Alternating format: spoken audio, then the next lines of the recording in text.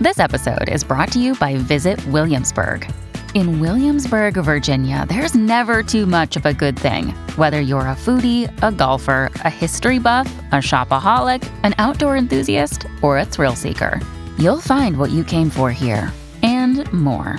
So ask yourself, what is it you want? Discover Williamsburg and plan your trip at visitwilliamsburg.com.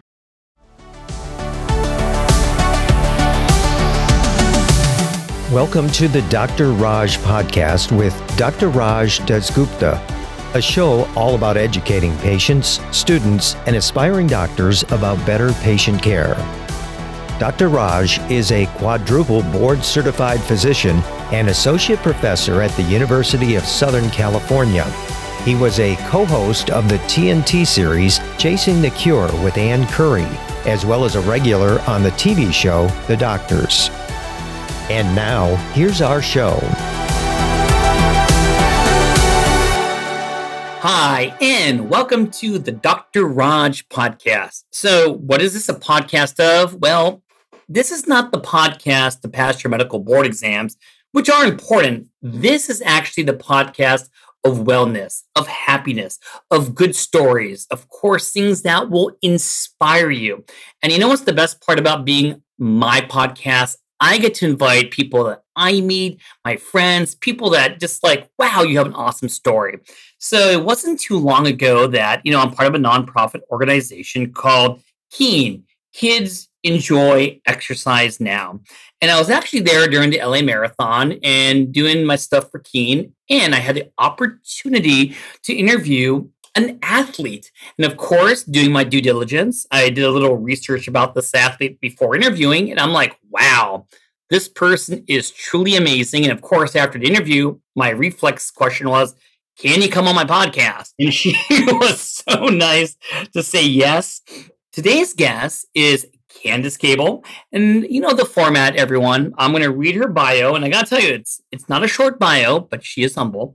And then we're going to go through the questions. So Candace is an active native Angelino whose life took a turn that she could never have imagined. In a nutshell, there was a car accident at age 21. This was in 1975 that resulted in a spinal cord injury, upending her entire body, mind, and she does require the use of a wheelchair full-time for mobility. By becoming a member of a diverse disability community, she emerged to travel the world. And this is the part that just gets me all choked up. 9-time winter and summer Paralympian, 12-time medalist in 3 sports, winner of 84, that's correct, marathons, including 6 Boston marathons, and a U.S. Olympic and Paralympic Hall of Famer. During her athletic career, she realized that her sport platform is the perfect automatic door opener to dismantle ableism, racism, and negative stigmas disabled people experience daily. She also began writing and speaking about the urgency of the implementation of true equity, diversity, access, inclusion, which means we need to leave no one behind. And these messages come to life with her educational material, sessions on understanding the disability experience. Candace advocates domestically and globally for opportunities and human rights for all people. She has worked with Christopher and Dana Reeve Foundation, Open Doors Organization, UNICEF State Department Speaker and Specialist Program, Drunk History Television episodes, ADA Lead-On Productions, and was a director of Paralympic and Disability Engagement for the LA 2028 Olympic and Paralympic Games bid organizations in LA. She attends and participates regularly at the United Nations meeting of the Convention on the Rights of Persons with Disabilities and the 2030 Sustainable Development Goals. Candace is currently working as the head community and user insights for Ori, a startup company building reusable catheters. Last but not least, Candace is a board member of U.S. International Council on Disabilities, the Southern California Olympian and Paralympian Association, and a commissioner for the City of Los Angeles Mayor's Disability Commission, as well as a volunteer wheelchair racing coach for Angel City Sports. Candace loves Los Angeles and her disability communities. With that being said, let me introduce Candace Cable. Oh, thank you, Dr. Raj. Can I have a tape of that intro so that I can just play it anytime I get introduced? Because that was fabulous. Well, you deserved it because you worked at it, and it's not that this is overnight. I mean, you've been doing this for quite some time, and you know what? I like that your resume is packed solid with just every sentence. Like, where did you find time to do that? Honestly, I have to tell you, I was talking to a friend of mine the other night. They were talking about something, that I had done. She's like, how do you do all these things? I go, sometimes when I hear my resume, I'm like, who's that person? And one of it is I'm going to be 68 this year. So Right? I have been on this earth for a fair amount of time. So I wanted to pack in as much as I possibly could. Well, we're only using the audio here. It's not the video, but I met you in person. You don't look no 68. I got to tell you that. Thank you, Dr. Raj. And then for everybody that is listening, I am a Caucasian woman. I have short, kind of gray, white hair that got some dark in it a little bit. The pandemic inspired me to grow it out, stop coloring it. I wear black rim glasses for reading. I have good distance vision because I had cataracts and I have Hey. and they gave me my distance vision back, which was fantastic. And I use a wheelchair for mobility, as Dr. Raj said. And I also use the pronouns she and her. And I am in Los Angeles, which is the traditional lands of the Tongva people. And I honestly feel that I am incredibly blessed to be able to live in Los Angeles. Well, we're going to get to LA in a bit. So, I once again, you look at me, type A personality, got my notes right here. Growing up, what was your goal, air quote, dream job? I mean, I wanted to be an athlete growing up. Were you like the best person in physical education in school? What did you want to be growing up? Oh, I was the opposite. And that is another mind blown for people because I was not an athlete as a non-disabled kid. I spent my first 21 years as a non-disabled person. I grew up in West Covina for all you people out there. And I was a kid that had a set of parents and family members that instilled in me that I had every opportunity. Not that we had amazing financial wealth, because we didn't, we were middle class, or we had more opportunities than other people because of our social status or whatever that was. It wasn't that at all. It was the idea that if I wanted to try something, I could, and I could try to be whatever I wanted to be.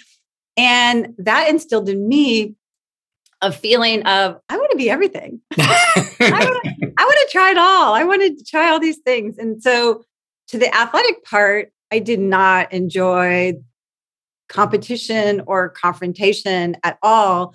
I was an excellent spectator for sport. I was a scorekeeper for the men's basketball team in high school with my girlfriend. And I think we did wrestling also. We actually have our 50th high school reunion coming up. Oh, wow. I know. So my best friend from high school is my BFF, and we're going together. We've been to multiple reunions together.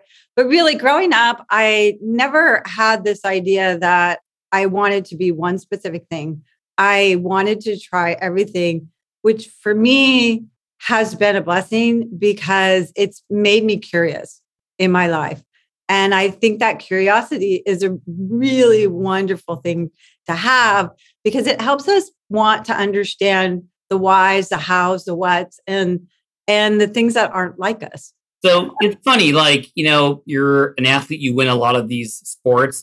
There's a point where you got to be a little competitive, right? I mean, I assume. So how do you go from, hey, you're on the sidelines cheering people on, you're kind of like, hey, go everyone, to being a little cutthroat? Was that weird, or was it a easy transition for you? You know what I mean?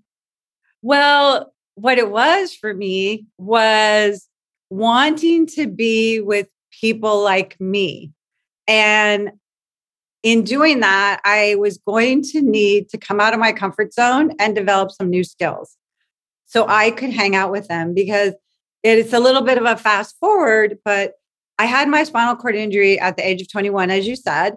And after that, I just never seen anyone with the disability that was visible. Yeah. I may have been in touch with other people that had disabilities, but I didn't know that. And I wasn't seeing myself in the world. And it was super challenging for me above and beyond to make that transition. I got a lot of therapy. I had a lot of support from my family. I went down a self-destructive rabbit hole in the very beginning because I didn't know how to deal with it. After being in the hospital for 6 months, I was incredibly institutionalized. And in 1975, there was no access for wheelchairs. When I went out of the hospital and I was on a sidewalk, if I wanted to cross the street, I had to find a driveway to go down into the street, cross the street, stay in the street until I found another driveway so I could get back on the sidewalk because there were no curb cuts then. 1973, the Rehabilitation Act had been written, but the regulations hadn't been put together. And we had not, disabled people, we were not included in the Civil Rights Act. So we literally did not have civil rights. And the Rehabilitation Act would have given us more access. Of course. But they didn't write the regulations until 1977. And the Rehabilitation Act, for our listeners, is about anything, program, facility that was federally funded at that time in the 70s needed to be accessible for people with disabilities. So if they don't write the regulations, that means there's no enforcement, right? And they kept putting it off because one of the statements that's an overlay on the disability community, disability rights, disability needs is it's so complicated. It's really hard. We don't know what to do. Really, honestly, just ask us, disabled folks know. And so at that time, when I became first using a wheelchair, I felt incredibly isolated and alone. And after that therapy, I started to go to Long Beach State and I discovered Disabled Student Services. It felt like the angels started to sing because I was like, my people. I saw people that looked like me. I saw people that didn't look like me. And I also had a confrontation with my own personal bias because when I saw someone who had a disability that didn't look like mine and it looked really different from mine, I remember hearing in my head, I'm not like that, and it was a statement of my own bias and stigma that I have since dismantled because yes, of course, I am you and you are me. We are all one, right? So I wanted to hang out with my people. To circle back on your question, I wanted to hang out with my people and they were doing some sports. I was like, okay, I guess I'm gonna learn how to play sports. And I tried a few different sports and wheelchair racing was just being invented.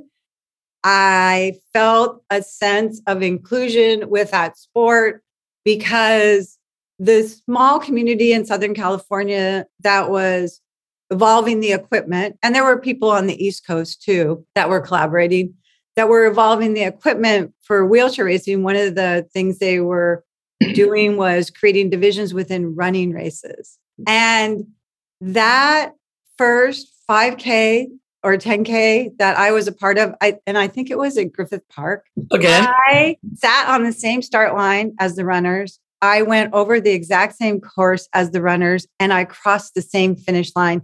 And that sense of inclusion, as well as connecting with my community, sent me in a trajectory that I am forever grateful. It's awesome. From what you said, was the hardest part of recovering from your accident, was it more of the physical parts of things or was it more of the mental part? And which one put up the biggest barrier for you? The biggest barrier was society's attitude. Really? Okay. That was the biggest barrier. Yeah, it wasn't that hard to learn how to use a wheelchair, though the wheelchairs at that time were not that friendly. They were 50-pound stainless steel Everest and Jennings wheelchairs. That's so heavy. Oh my God. A little tiny person trying to push this thing. And the mental part was connected to the societal part. Because as I said, Before my accident, I can do anything. I got all the opportunities. I got this going on. After my spinal cord injury, it was almost instantaneous that this blanket came down. You are not worthy. You're not enough. You have no value. And these are all the societal overlays that have been consistent throughout the recording of time of man and woman, because people with disabilities before the mid 20th century, which maybe 1950, 1960s, before that, we were either institutionalized or we were destroyed. Just a little story. Yeah, my very first Paralympic Games was 1980. At that time, the International Olympic Committee and the International Paralympic Committee were starting to negotiate having those games one after the other in the same countries, cities, venues. But there was no contract like there is now. If a city bids to get the games like LA did, they are required by this contract to not only put on the Olympic Games, but the Paralympic Games. Okay. It's a requirement now. So back in 1980, it wasn't. And the 80 Games were in Moscow. And the Soviets said, we're not going to hold the Paralympic Games because we don't have any disabled people. Yes. Maybe someone would even say that. Right? Yes. They out of sight, out of mind. That is what they did, what we all did. Our world, our attitudes, our systems, none of it was built to include people with disabilities on any level because we didn't exist. We didn't exist, and so that was 1980. This is such a young movement. And my spinal cord injury in 1975 was right in the time when disabled people were like, hey, no way. We're coming out and get ready. So there were groups in Denver that were taking jackhammers to the curbs on the corner to create a curb cut so they could cross the street at the place where you should cross the street. These things were happening then. And in 1977, a group of disabled people got together, and in several states, they went to federal buildings and took over the federal buildings. Well, every single one of them failed except for one, the one in San Francisco. This was about getting the regulations written for the 504. The 504? Yep, the Rehabilitation Act that I mentioned earlier. And this takeover of the federal building in San Francisco is the longest takeover of a federal building ever in this country to this day. Oh, wow. Right? This is a piece of history we should be learning in school. We should be studying what has happened to our oppressed people in whatever community they are in school so that we can understand how we got to where we are right now in history. And that story is that they took over that building until the federal government said, yes, we'll write the regulations. And there are multiple pieces that are out there about that. There's a film on Netflix called Crip Camp that talks about this 504 takeover. There's also, you mentioned in my bio that I did some work with Drunk History, a Drunk History episode called 504 that I pitched. And I did it because my youngest sister works in the industry in costume and wardrobe. And she was working on Drunk History for several years. And I am one of her biggest fans. So I love to go and watch her work. And when I was on set one day, I said to Jeremy Cromer, and you should do an episode on disability history. And they were, And I finally got to a place where I kept pitching and pitching and pitching. I got to meet Jeremy's mom, Ronnie Croner, who is also a writer and developer in her own right, but she has a disability. And I went to the Writers Guild, Disabled Writers Guild, to pitch this idea and ask for help. she went home and told Jeremy, you need to do this. It's definitely, you got to know somebody to get something done, right? But of course. Yes. Yes, I am so proud of this episode. So all you listeners, you must go Drunk History 504. It's only 8 minutes long, but you're going to love it. Who would be a role model for you? And it could be, at any time in your life, for anything that influenced you, whether it's to be being an advocate for disability or for the Olympics. Who was a role model for Candace Cable? Well, I've had so many. I think I want to talk about the very first one. A woman, her name is Mary Wilson Bogle, and she had a spinal cord injury before I did. I saw her at an event that I went to after I was going to Long Beach State. And she is this beautiful woman, like me, the age. Her hair has turned white, but she had this beautiful big head of hair, in the 70s, dark, gorgeous, wonderful smile. And she was out there doing things with all kinds of people and creating change.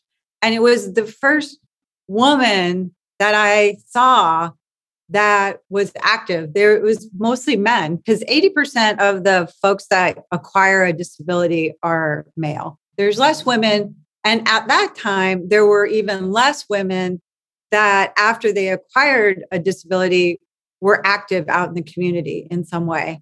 They usually were staying home, maybe being married, having children.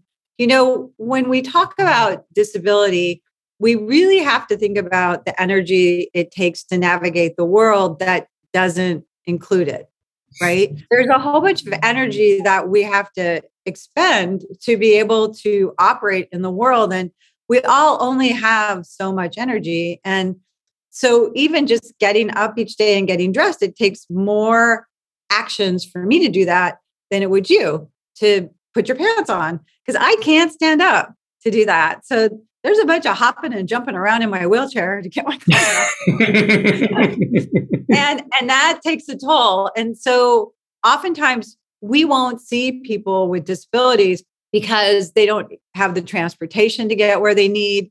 They don't have the finances to get where they need. They don't have the energy to do it because there's so many more things that have to take priority in our health and wellness. And the health and wellness piece on so many levels because of the work that you do. And so the things that I gained from seeing Mary out in the world changed my perspective of what was possible for me, and started to rebuild that 10-year-old Candace vision of I could do anything.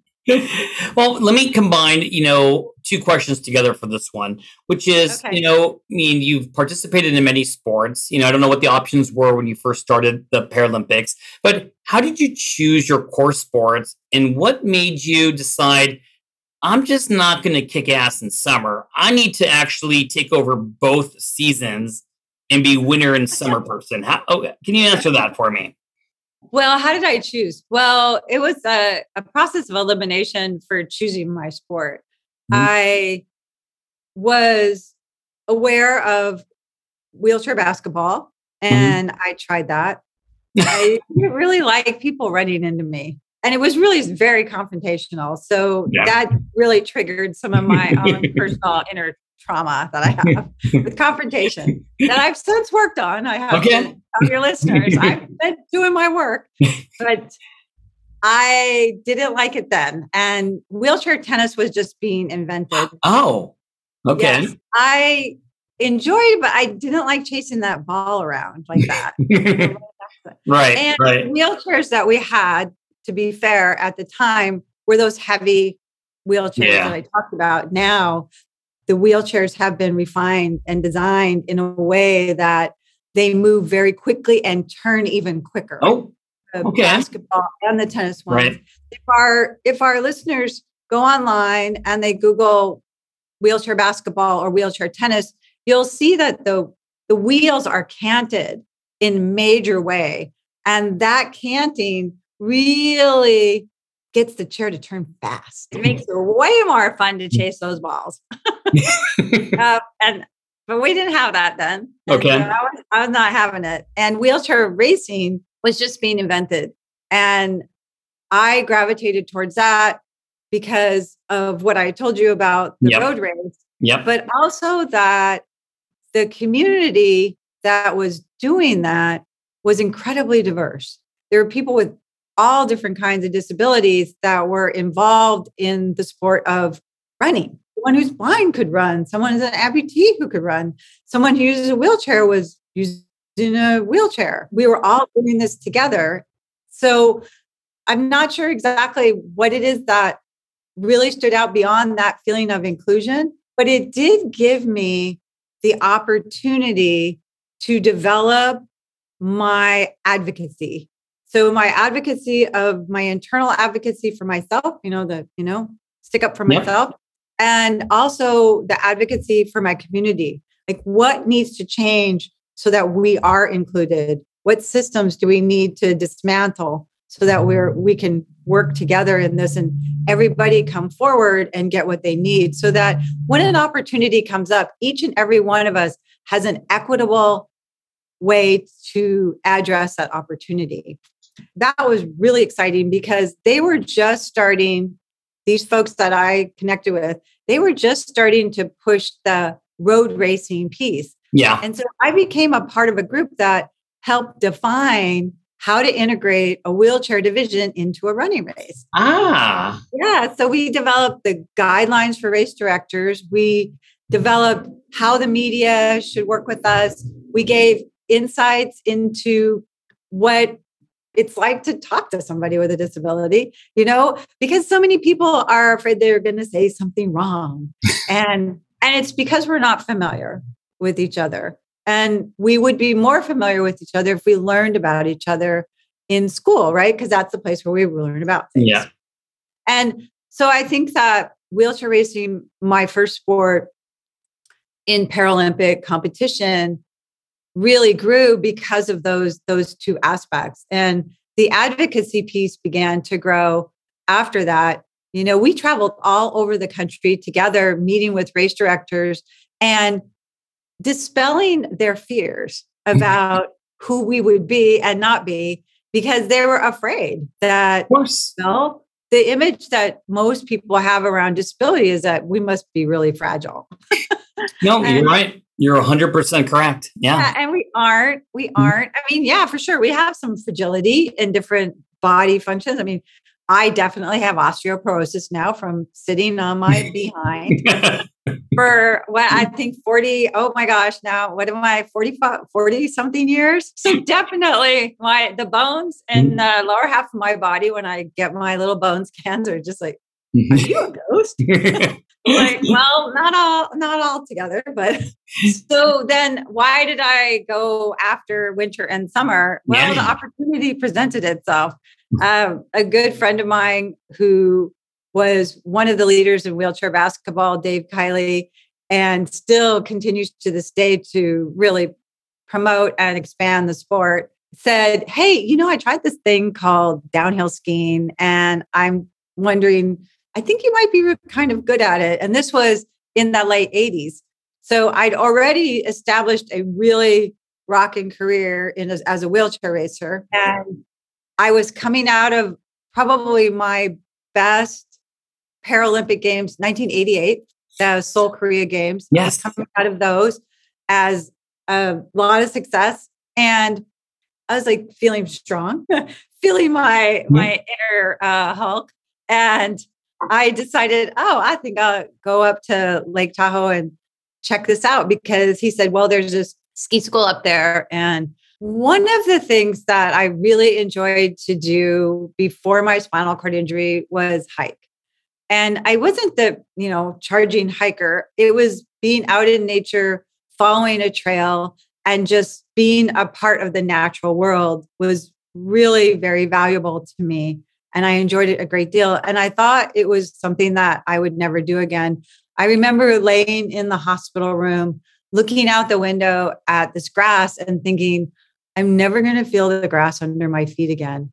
And it was really disturbing to me. And not that I can feel the grass under my feet, I can't. So sorry, listeners. Right now, I can imagine it, but Yep.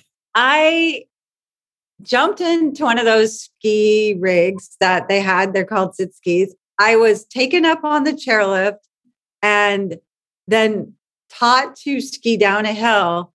And I was able to explore the trees again. And it felt like hiking to me. But when I switched from downhill ski racing to cross country ski racing, I really felt that inner beam of light inside of me again of exploring a natural world under my own devices. I didn't need a chairlift. I didn't need the gravity. I was getting around on the snow on my own. And that full circle was incredibly healing for me. So I think that those two sports, winter sports, even though I didn't grow up in winter, were things that really changed my perspective for me and showed me that as we live and age and change, we can change what we do and still get the same joy. What is your favorite Olympic moment? What is the one story that's always you're having these amazing dreams about and always going back to you, replaying it in your mind? What is it? Yeah, I'm going to disappoint you. I'm so sorry. Because people also ask me, what was your favorite marathon? And or marathon, what was your favorite sports moment? Yeah, your favorite sports moment. I'm like, oh my gosh, they're all so different. They're all so different. And they all had something that stood out for me. So for instance, Boston Marathon. Oh my gosh. Boston Marathon is a ding dang wild ride. It is like a roller coaster because there are hills and you go up and down them.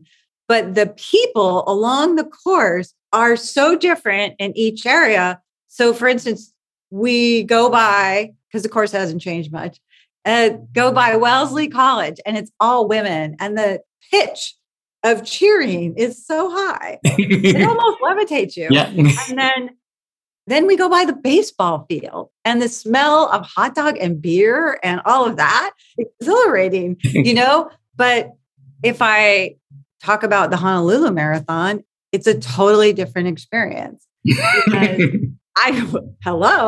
the gorgeous Pacific Ocean, the palm trees, but each one of them has their own energy, I think is a really good way to say it because of the people. It was always the people. And yes, I loved going to different countries. Seoul, Korea was amazing for our Paralympic Games. And before that, actually, I was in the Olympic Games because they had an exhibition event that started in 1984 here in Los Angeles at the Coliseum. Yep. The 1984 Games, LA had the opportunity to hold the Paralympic Games, and they felt that they couldn't do that. It would be too expensive. And Juan Antonio Samaranch, this is the story I understand. Juan Antonio Samaranch was the president of the International Olympic Committee at the time. He also was a champion of disabled sport in Spain. Good. And because they weren't going to hold the Paralympic Games in Los Angeles, he wanted something to happen. And the organizers came together with this idea that they would have two events, male and a female event, on the track in the Coliseum for wheelchair racing. There would be an 800 meters for women and a 1,500 meters for men. And the athletes from all over the world would have to qualify, and it would be a final. Oh, nice. Yes. And I qualified for the women's event. I mean, 1984. So Paralympic sport has no profile anywhere, right? In the media, in broadcasting, nothing really. Nobody knows about us. And to enter the stadium of 80,000 people was pretty big deal. It was huge deal. They broadcasted the event worldwide, and it was a real game changer for people with disabilities because we were viewed as capable. We were viewed in so many positive lights that many stigmas and biases were torn away by the people that saw these events. And this exhibition event went on for several more games. And in the 84 event, I got lucky. Yeah, I won a bronze medal. And well, it's not luck, but that's awesome. Honestly, I do think I got lucky because full disclosure to everyone, the gun went off and I completely blanked out. I tell you, practice, practice, practice. Perfect practice makes perfect because I practiced a lot and I have no recollection of going around that track twice. Yeah. And I was so out of my body through the whole thing with the 80,000 people and all of it and where we were and what we were accomplishing. When I finished the race, in the moment, I was pretty devastated because I was sure I was going to win that gold medal, dang nabbit. But I didn't. And Sharon Hedrick did, and she did it in fantastic fashion. And she was present for the whole thing. But I have to say, that the next time it came around in 88, I was present. I earned that spot again. And I did win another bronze medal. And I was really clear about how it all came down. And I was very happy with my performance. So I did learn a lot in those 4 years. I want to do this combo question. So let's talk about the present. What are your goals right now? I know I mentioned a couple of things in the bio, but I don't think people caught it. So what are your goals now? And you know what? I still think you're one of the youngest people around. What is your goals in the future? When I think about what it is that I want to do, I think it's a reflective of what I've always wanted to do. One is be better. I want to be better than I was. And it's not about a productivity thing. It's about a personal thing. It's about a spiritual thing. I want to be a person that lives from a more compassionate place, but also contributes to a better society. The places and work and people that I've encountered in my life have all been mentors for me and taught me how to do those things. So for me, I want to be able to try to continue to heal the trauma that's in society that we all face, and especially if we're part of marginalized groups. So for me, I want to try to dismantle racism and the ableism that exists. And I want to be able to share my abundance that I've been able to gather. So I volunteer for things. And it's how I found Keen. I was at this event that happens in different places around the country. They're called the Abilities Expos. And the Abilities Expos are all about the things that can make our lives easier and also bring forward more resources. And yes, it's focused on disability and aging and things, but honestly, we're all getting there. I mean, if nothing else, you're going to be a part of the disability community because aging gets you. So really, disability is a human life experience we're all going to have. And these expos bring forward what exists now and what it can exist in the future and people that are doing it. And so I was sitting next to Anthony, who is one of the volunteers at Keen. He's so into this program. And we were talking.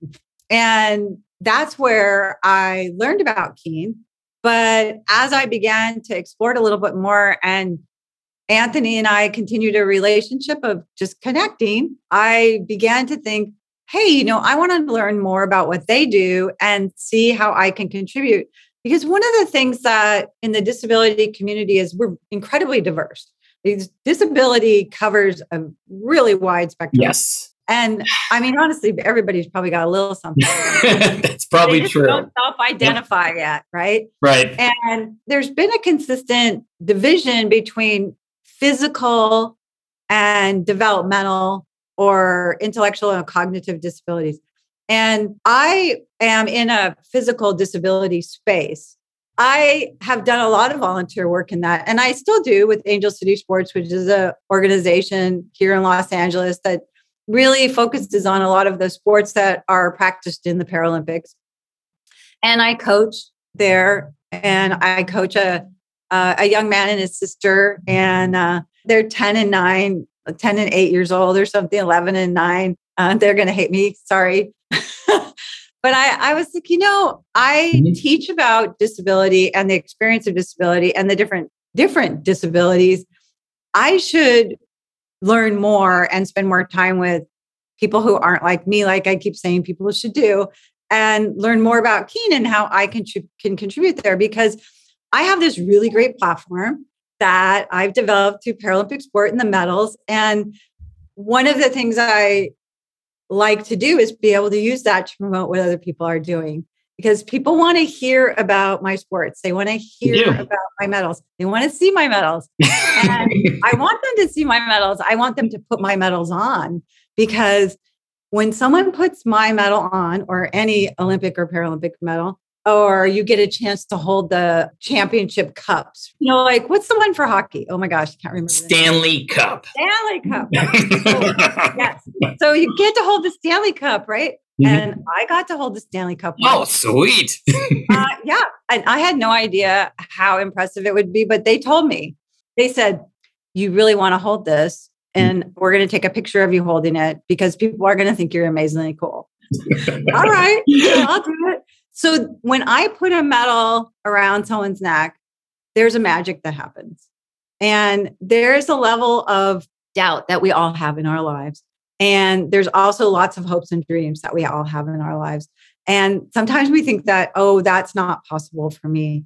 But when I put this medal around people's neck and they stand there with it and they hold it in their hand, or they sit there with it, there is a change in their energy.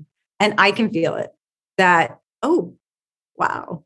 I'm gonna squeeze in one more question. I don't care. Okay. I think, this is the podcast I wanted, because, I wanted the show to be about motivation and wellness, and for people to get the best out of themselves. And if you could say a piece of, for lack of a better term, advice to anyone, because disability is a very broad term. It's a huge spectrum, and like you said, most people, you don't even see what the disabilities are. But if any of my listeners who are, have a disability, or people who listen to this podcast, what would be a take-home message or a message you want to give to kind of motivate anyone to kind of getting over the hump and looking that the glass is half full? What would be some advice to them? I have to say first, if you have a disability and you haven't self-identified, you really should. I know you're afraid you might be discriminated against, or people might bully you or pick on you, but it's time to be proud, because we need people to realize that disability isn't a bad thing. It's not a bad word. It's not a tragic thing that I had an accident. It's a life-changing human experience that, should the world wake up and realize that equity and inclusion is critical and access is a piece of it, then each and every one of us will have every opportunity as everyone else. And I want people to realize too, that as a disabled person, I'm a conscious consumer. I'm very conscious about the things that I want in my life, I need in my life. I am quite loyal too when I find something that works, because I don't really have the energy to go looking for all this other stuff. I am not a finicky, person that's like, oh, I just try this, maybe I'll try this and try this. When I find one that works, I stick with it. I think it may have been either my youngest sister, who's in costume design, or my mother said, when you find a pair of pants that fit you, buy it in every color. Right? That's funny. We're going to have to think about it, So there's a little advice for you, folks. Yeah. And the other is connect with your community and learn about people who are different from you, and really begin to realize that the experience that I'm having as a person is my experience, and it has value. And the experience that you're having is your experience, and it has value. And it's important that we begin to learn about each other's perspectives and begin to integrate them into our experiences, because we're missing something if we don't.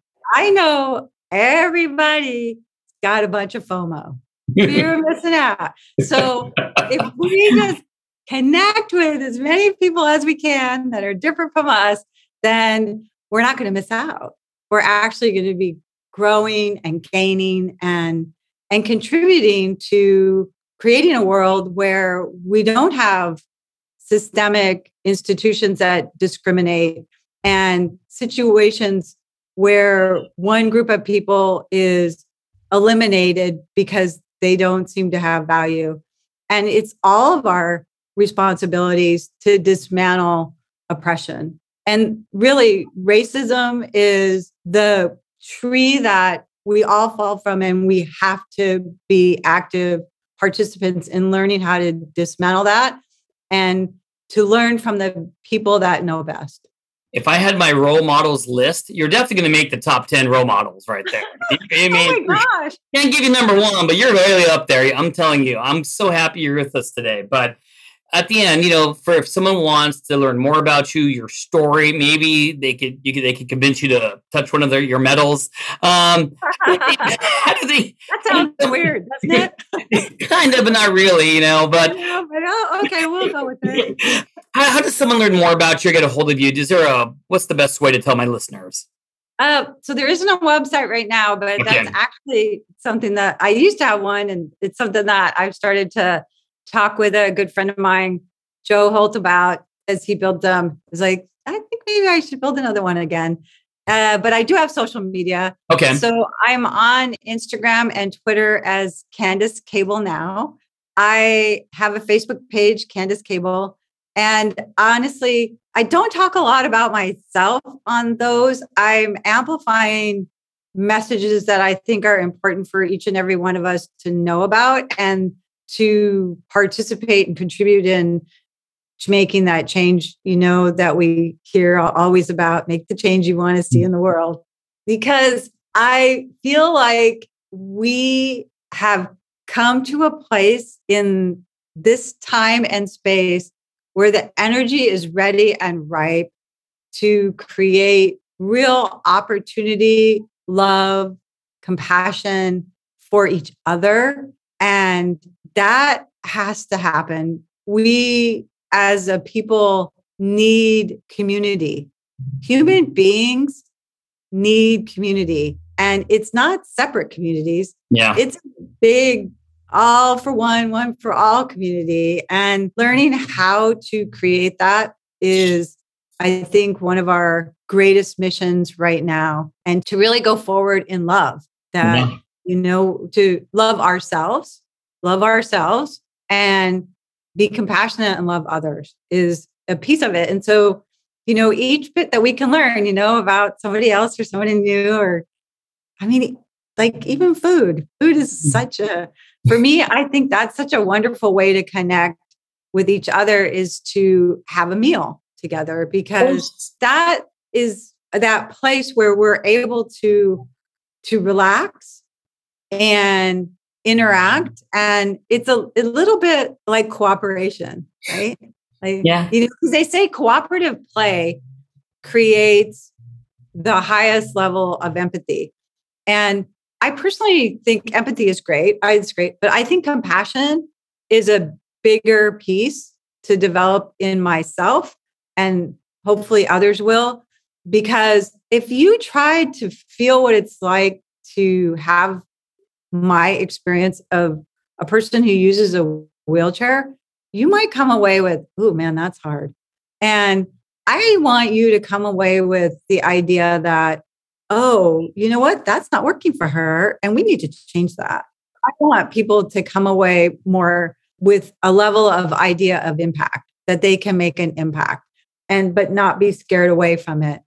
Because I am never going to be a person of color. Like, I'm not. I'm a Caucasian woman, so I will not know what you are. Right? I am. I'm really white, but everybody is going to have this disability experience. And I want people to get really comfortable with it and comfortable around it, and to know that we are human beings and we all deserve love, and we all deserve to have the opportunities that are like blowing up. Yeah. Like opportunity is just like expanding in so many ways that we don't want to leave anybody behind. No. I gotta give the little closing here, which is number one. Yes. We're gonna put all your social media handles on the show notes so people can find you. And this is the truth. It truly is an honor that you're on my show today. I super enjoyed you being here. I hope all my listeners enjoyed it. And everyone, thank you for tuning in today for another episode of the Dr. Raj podcast. And hey, stay tuned. We're going to hopefully get more amazing guests like Candace Gable in the future. Candace, thanks once again for being here. Oh, thank you. It's my honor to be here. You are so much fun to talk to. And honestly, all you people can't see him, but when he talks, he likes to close his eyes a little bit. And it looks like he is developing an amazing movie. Honestly, it's a pleasure to watch. So I hope one day they get to see you, in action. Thank you. All right, everyone. Goodbye. Bye. Thanks for listening. This has been a production of Ars Longa Media. Our producers are Madison Linden and Chris Brightigan. Our executive producer is Dr. Patrick Beeman. This podcast is for educational purposes only and not intended for medical advice. Ars Longa, Vita Brevis.